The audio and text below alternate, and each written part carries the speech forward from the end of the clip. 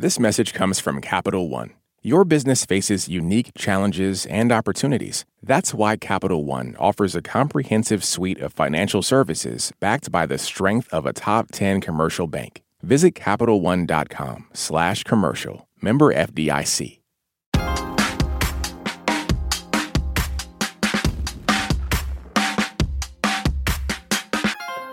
Seven Republican candidates took to the stage once more to debate who among them should be the next president of the United States.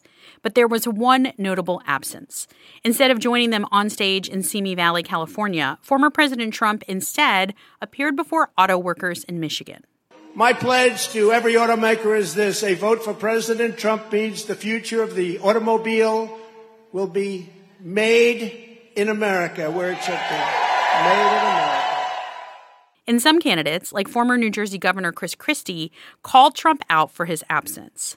I know you're watching, okay? And you're not here tonight, not because of polls and not because of your indictments. You're not here tonight because you're afraid of being on the stage and defending your record.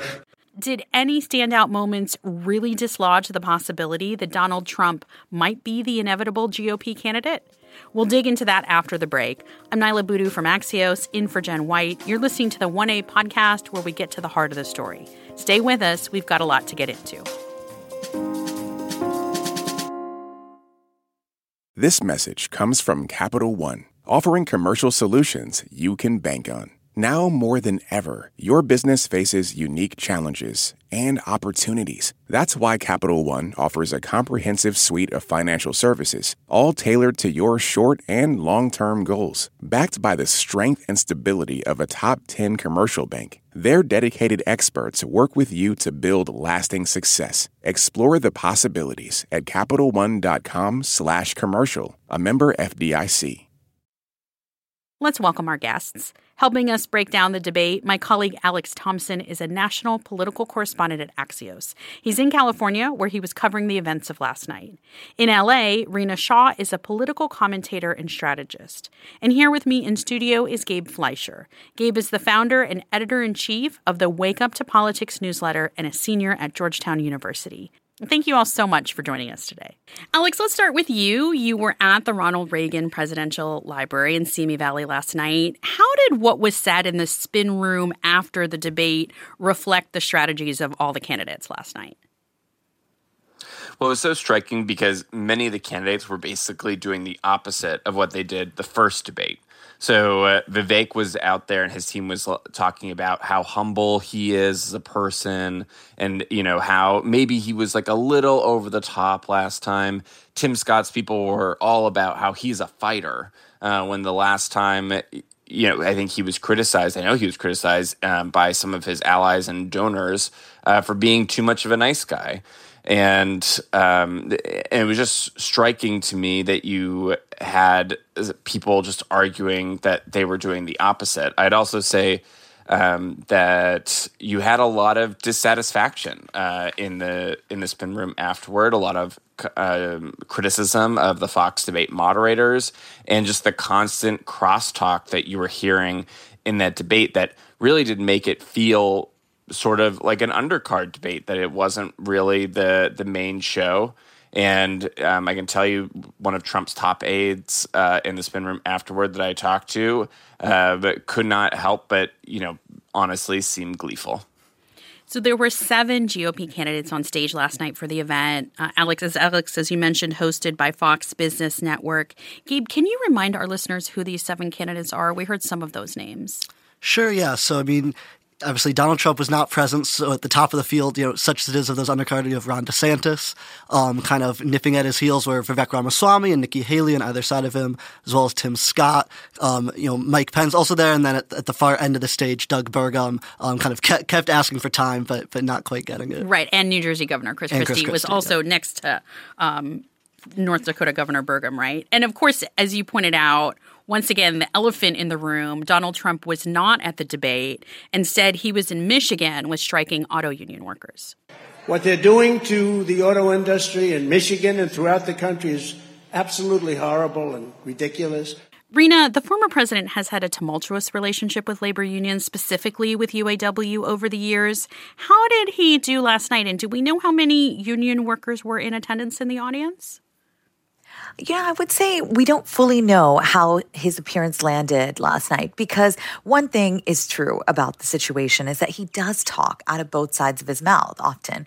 And particularly his actions during his time in the White House haven't really aligned with what these workers want. So though there is not a decision on an endorsement, it's not looking very likely for Trump. But this was exactly in line with what we've seen from the former president. He has to pull a stunt out of his hat. And this was just one of those things that he felt he had to do, particularly on a big night. And a big night where his, of course, opponents kept saying that he should have been there. But I don't think he felt the need to be there, because I think he thought the bigger fight is to show that he remains a fighter by showing up where these auto workers are airing their grievances very visibly. That was, again, in line with what the former president likes to cast himself as, somebody that is action-oriented and in fight mode and never leaves that mode.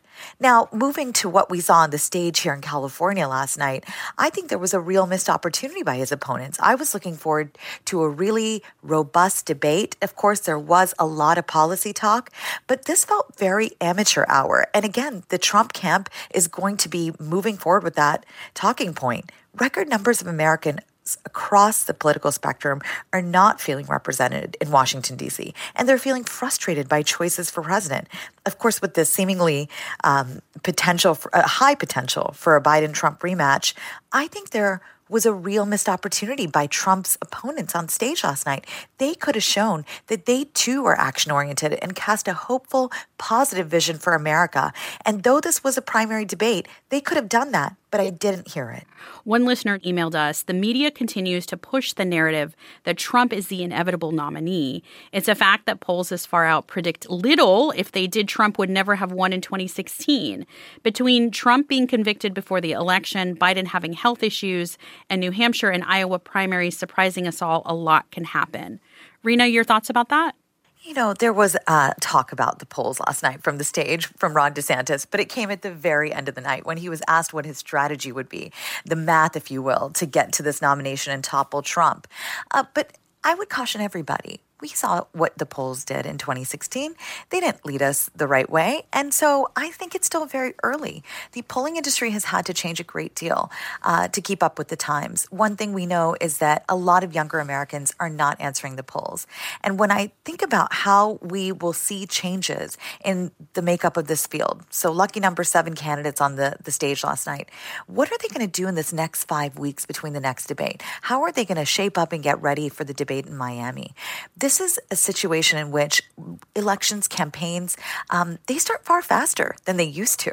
And so there's a very long road here. These candidates have to remember that. It's a sprint. It's, and it's not a sprint, it's a marathon.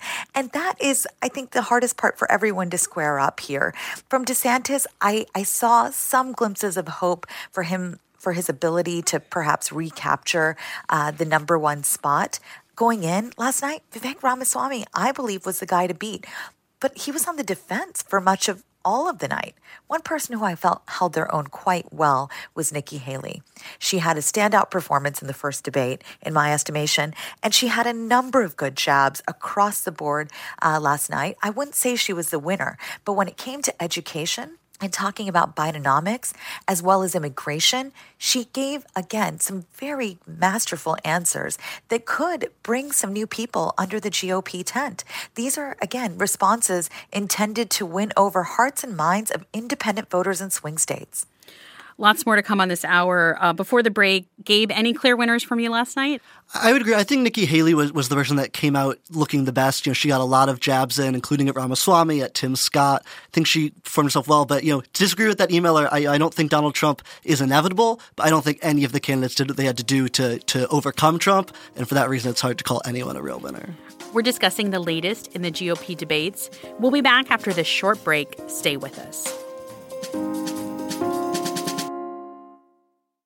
This message comes from NPR sponsor Vuori, a new perspective on performance apparel. Clothing designed with premium fabrics, built to move in, styled for life. For 20% off your first purchase, go to vuori.com/NPR.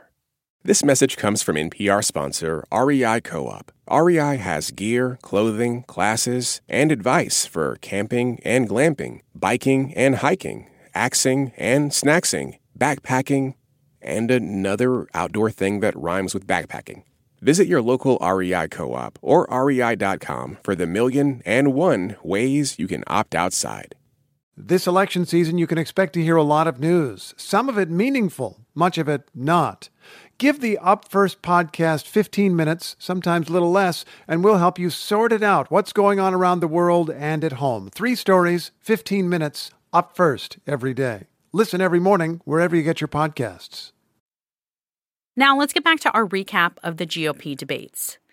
Alex, this debate took place at the Ronald Reagan Presidential Library. His name was invoked many times last night. How do you think audiences reacted to that? Well, I think that's a great question. I think, and the debate moderators pointed this out, is that the Republican Party has changed a lot since Ronald Reagan.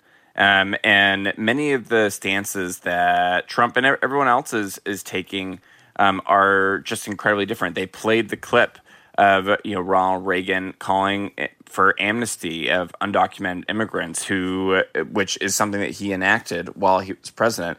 No one on that stage thinks that should be the policy now. Ronald Reagan would never have been sympathetic to the UAW strike. And so it's interesting, invoking Reagan is just sort of standard Republican talking points about, shining city on the hill, peace through strength, sort of all the greatest hits. And I think that's what you were seeing in that debate. But I got to say, just given how much the party has changed in the last 10 years or 8 years, a lot of the words just sort of seemed a bit hollow. To that point, border enforcement was a major topic last night. Here's businessman Vivek Ramaswamy. Militarize the southern border, stop funding sanctuary cities, and end foreign aid to Mexico and Central America to end the incentives to come across. But I do go a step further. You're right about that, Ilya. I favor ending birthright citizenship for the kids of illegal immigrants in this country. Rena, to Alex's point, that's a very different stance that Vivek Ramaswamy just said last night from Ronald Reagan. What did we hear about the candidates on immigration specifically? Yeah, for all the praising of Reagan that Ramaswamy tried to do throughout the night, his words really didn't align with the former president.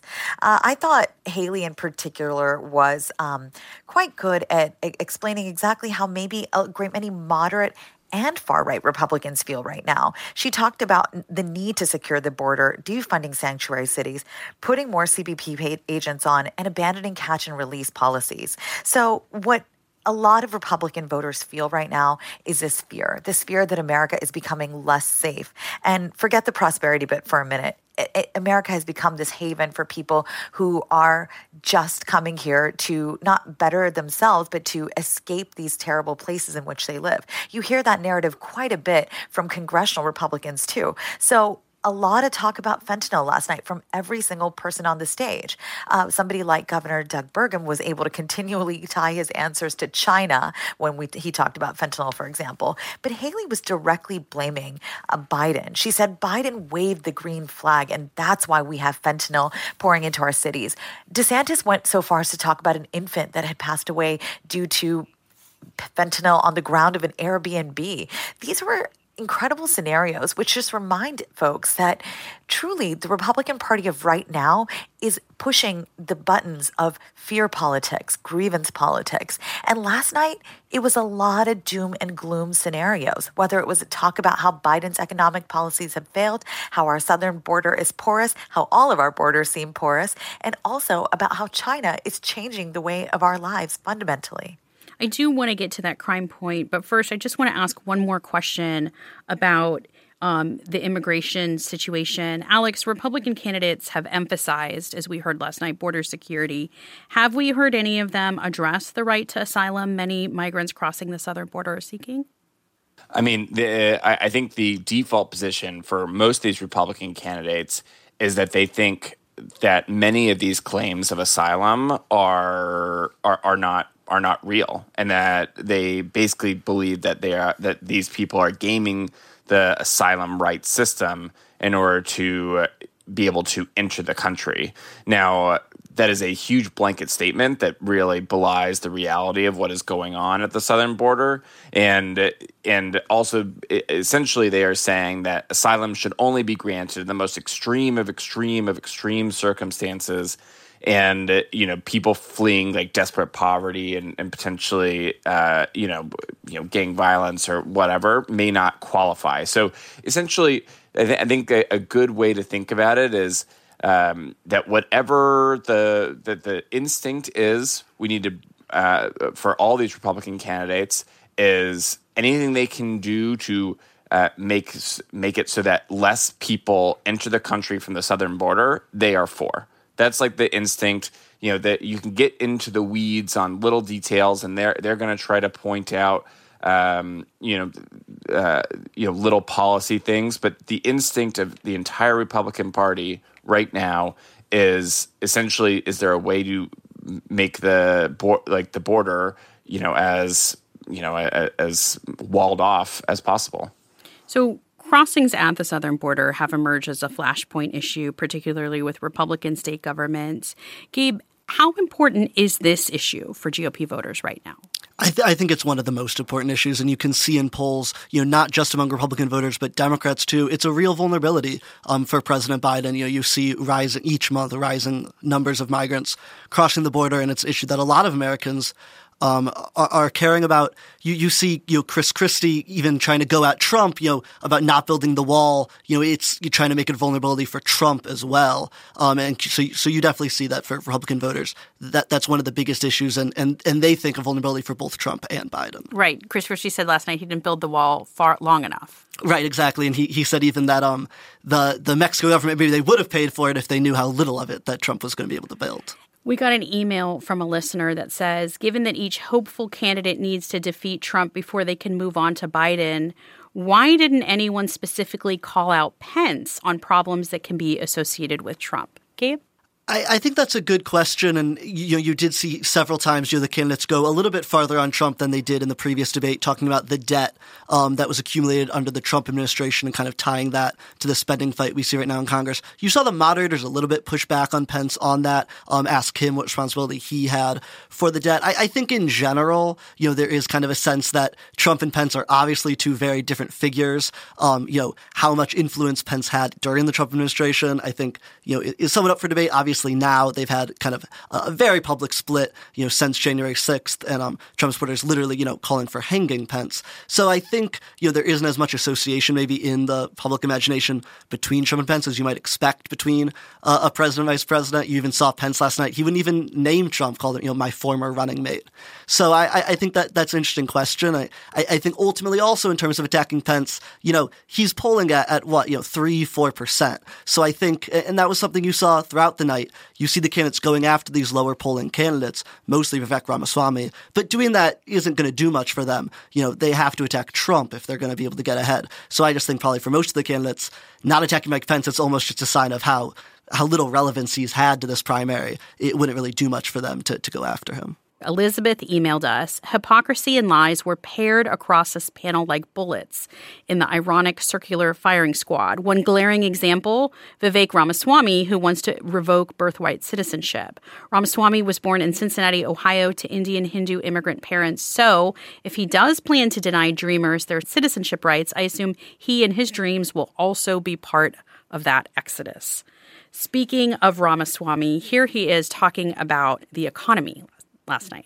What we need is to deliver economic growth in this country, unlock American energy, drill, frack, burn coal, embrace nuclear energy, put people back to work by no longer paying them more money to stay at home, stabilize the U.S. dollar itself, and rescind a majority of those unconstitutional federal regulations that are hampering our economy.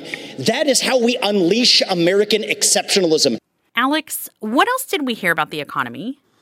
Yeah, I mean, well, one thing I wanted to clarify from that email. Now, Ramaswamy does try to make a distinction between himself and then the people that he would not grant citizenship to, which is that his 14th Amendment ending birthright citizenship would be for people that entered the country without documentation, and his parents did. Now, I think there's a very strong argument. His parents did have documentation, is the distinction you want to make. Yeah. Yes, exactly. So that's sort of how he finagles this line. But regardless, there's many constitutional issues and also just moral issues with that stance that he's been trying to defend.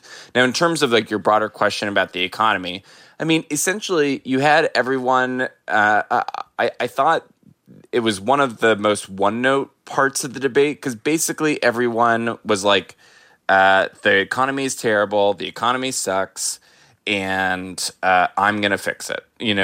I did feel it was sort of lacking in details. The only thing people really broadly agreed on is that you are going to, take away any restrictions on fracking and natural gas and, just energy development in the United States. You heard Vivek talk about that, and everyone is sort of on the same page. And also, a push towards confronting China economically.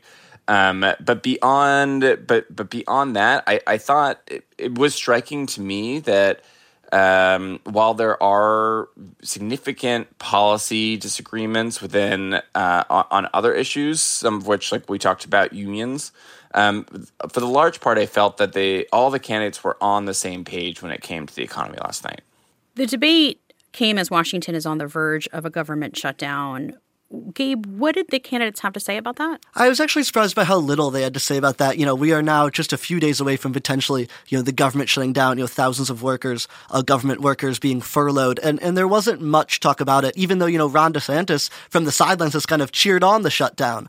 But, wasn't really asked that directly about it. Tim Scott was asked about it, or was asked about who to blame, or Chris Christie, actually, I'm sorry, asked about who to blame, whether it should be the kind of the Trumpist populist that he's railed against. He kind of gave just a standard issue answer. Everyone should be blamed. That was kind of the theme of most of the people that were asked, that it's kind of just laying it at the feet of Washington bureaucrats, another kind of Washington partisan struggle. So there wasn't much talk about it, even though, this could be a pretty urgent economic crisis, or certainly a very serious economic situation we'll be facing in just a few days. It's one that Trump and DeSantis have kind of encouraged, and their allies at Capitol Hill have kind of exacerbated. But there was almost no talk about it. It was a lot more broad discussion of the trillions of dollars in debt that both President Trump and President Biden have added, but very little specifics about what actual spending plans they'd like to see on Capitol Hill. Rena, getting back to Ramaswamy, he elevated his profile in the last debate. How do you think he did in this one? I think he held his own just fine. I think he continued to be an annoyance to his colleagues on stage. I think there were moments in which he was clearly being painted out to be somebody that just doesn't belong. Pence liked to do that as well. Pence alluded to the fact that Ramaswamy essentially didn't vote before he declared a candidacy. And also, there were a lot of attacks on him because he likes to tout his business record and being a businessman, and he knows that plays really well, of course, because of the Trump effect as well. Trump continuing to tout his exemplary status as a businessman. So Ramaswamy does that.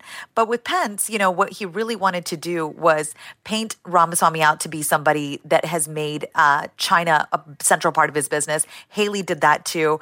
And then also the birthright citizenship stuff was pretty crazy for Vivek. It was really one of those moments where you have to wonder, is this guy going to continue to talk out of both sides of his mouth as he continues to go along in this primary race? We're going to head to a quick break, but we'll be back with more of our debate recap in just a moment. Stay with us.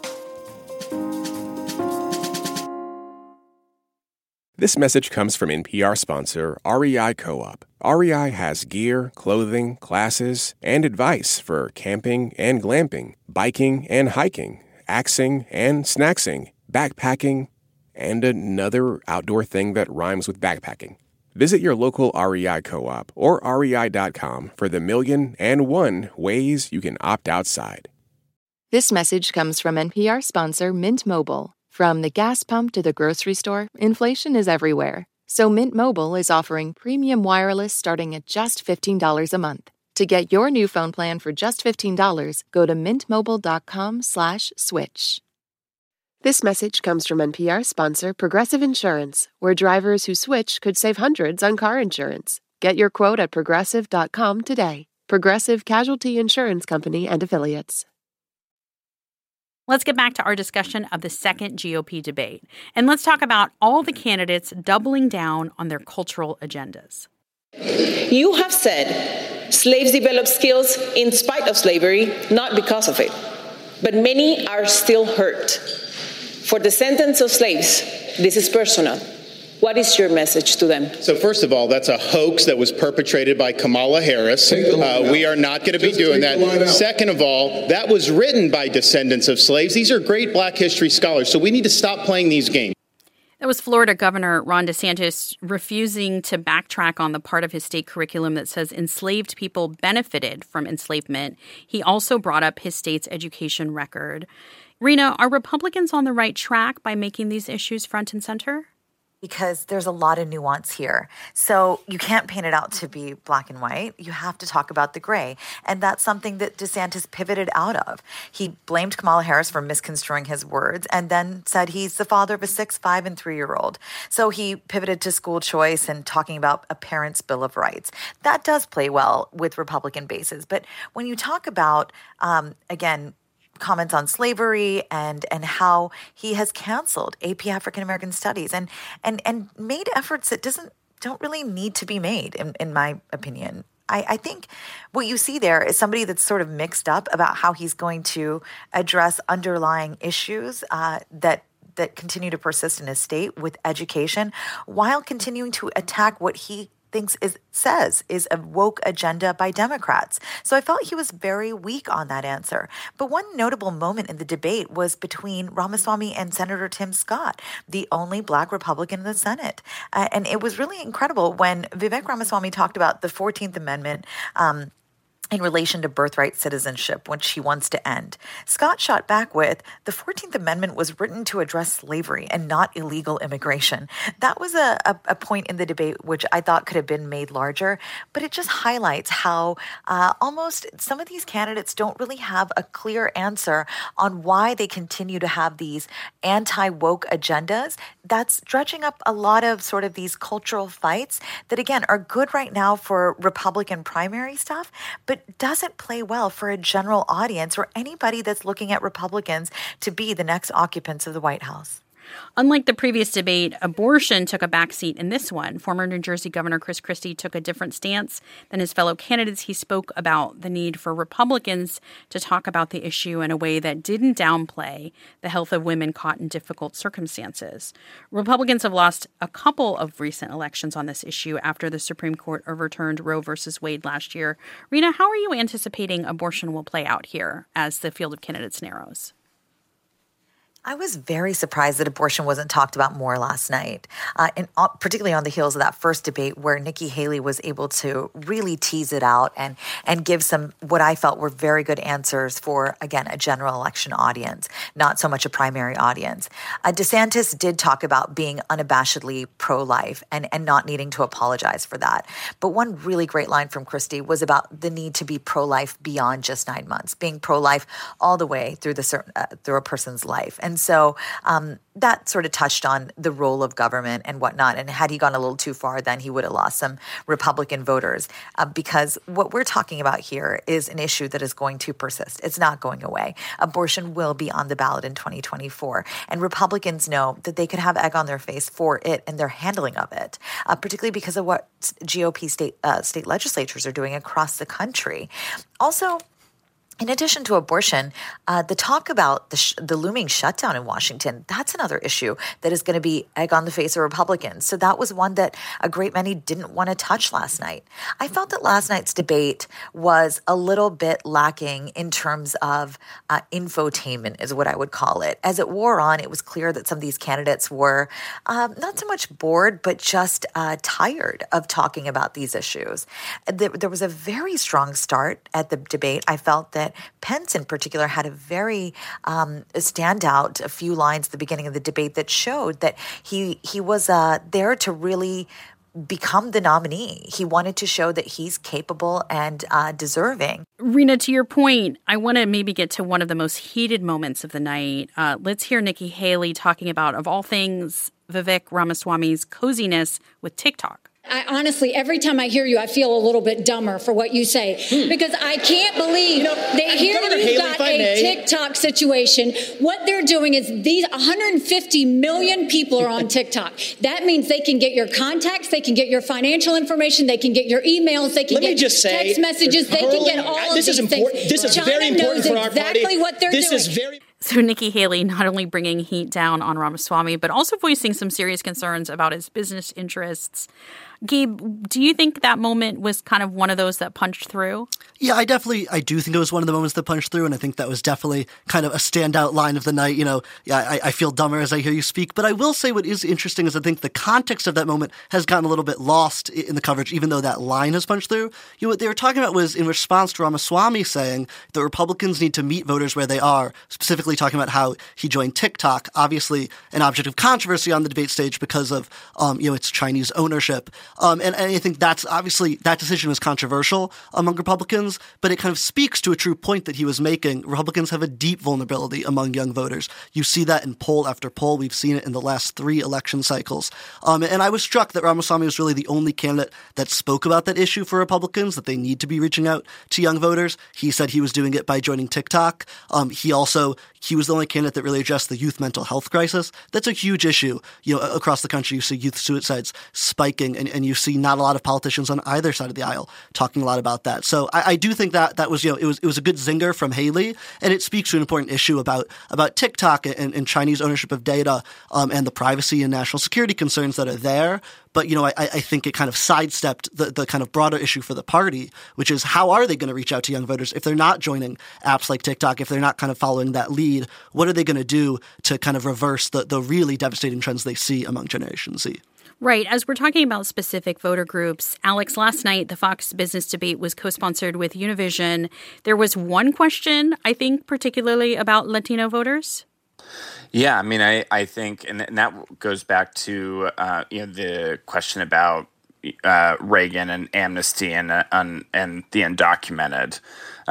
It was striking to me, to your point, that there's been a lot made of the real gains that Republicans have made, especially in like the Rio Grande Valley, among Hispanic voters. But the fact of the matter is that Democrats are still, overwhelmingly, I think, like well over the 60% of Latino vote, and it is striking how I think Republicans don't actually quite know, like, how do you have this incredibly, bellicose rhetoric, and in some cases nativist rhetoric about the border and immigration, and yet also appeal to Latino voters who are in the country and are voters. And Republicans have been struggling with this dynamic now for 20 years, and have tried a variety of strategies on both extremes. Quite honestly, and it's going to be very interesting to watch it going forward, especially in a general election. Well, we'll have to leave it there. That's Gabe Fleischer. He's the founder and editor-in-chief of the Wake Up to Politics newsletter and a Georgetown University senior. Also with us today, Alex Thompson. He's the national political correspondent at Axios, and Rena Shah. She's a political commentator and strategist. Thanks to you all. Today's producer was AC Valdez, with help from Maya Garg, Michelle Harvin, and Rupert Allman. This program comes to you from WAMU, part of American University in Washington, distributed by NPR. I'm Nyla Boodoo of Axios. Let's talk more soon. This is 1A.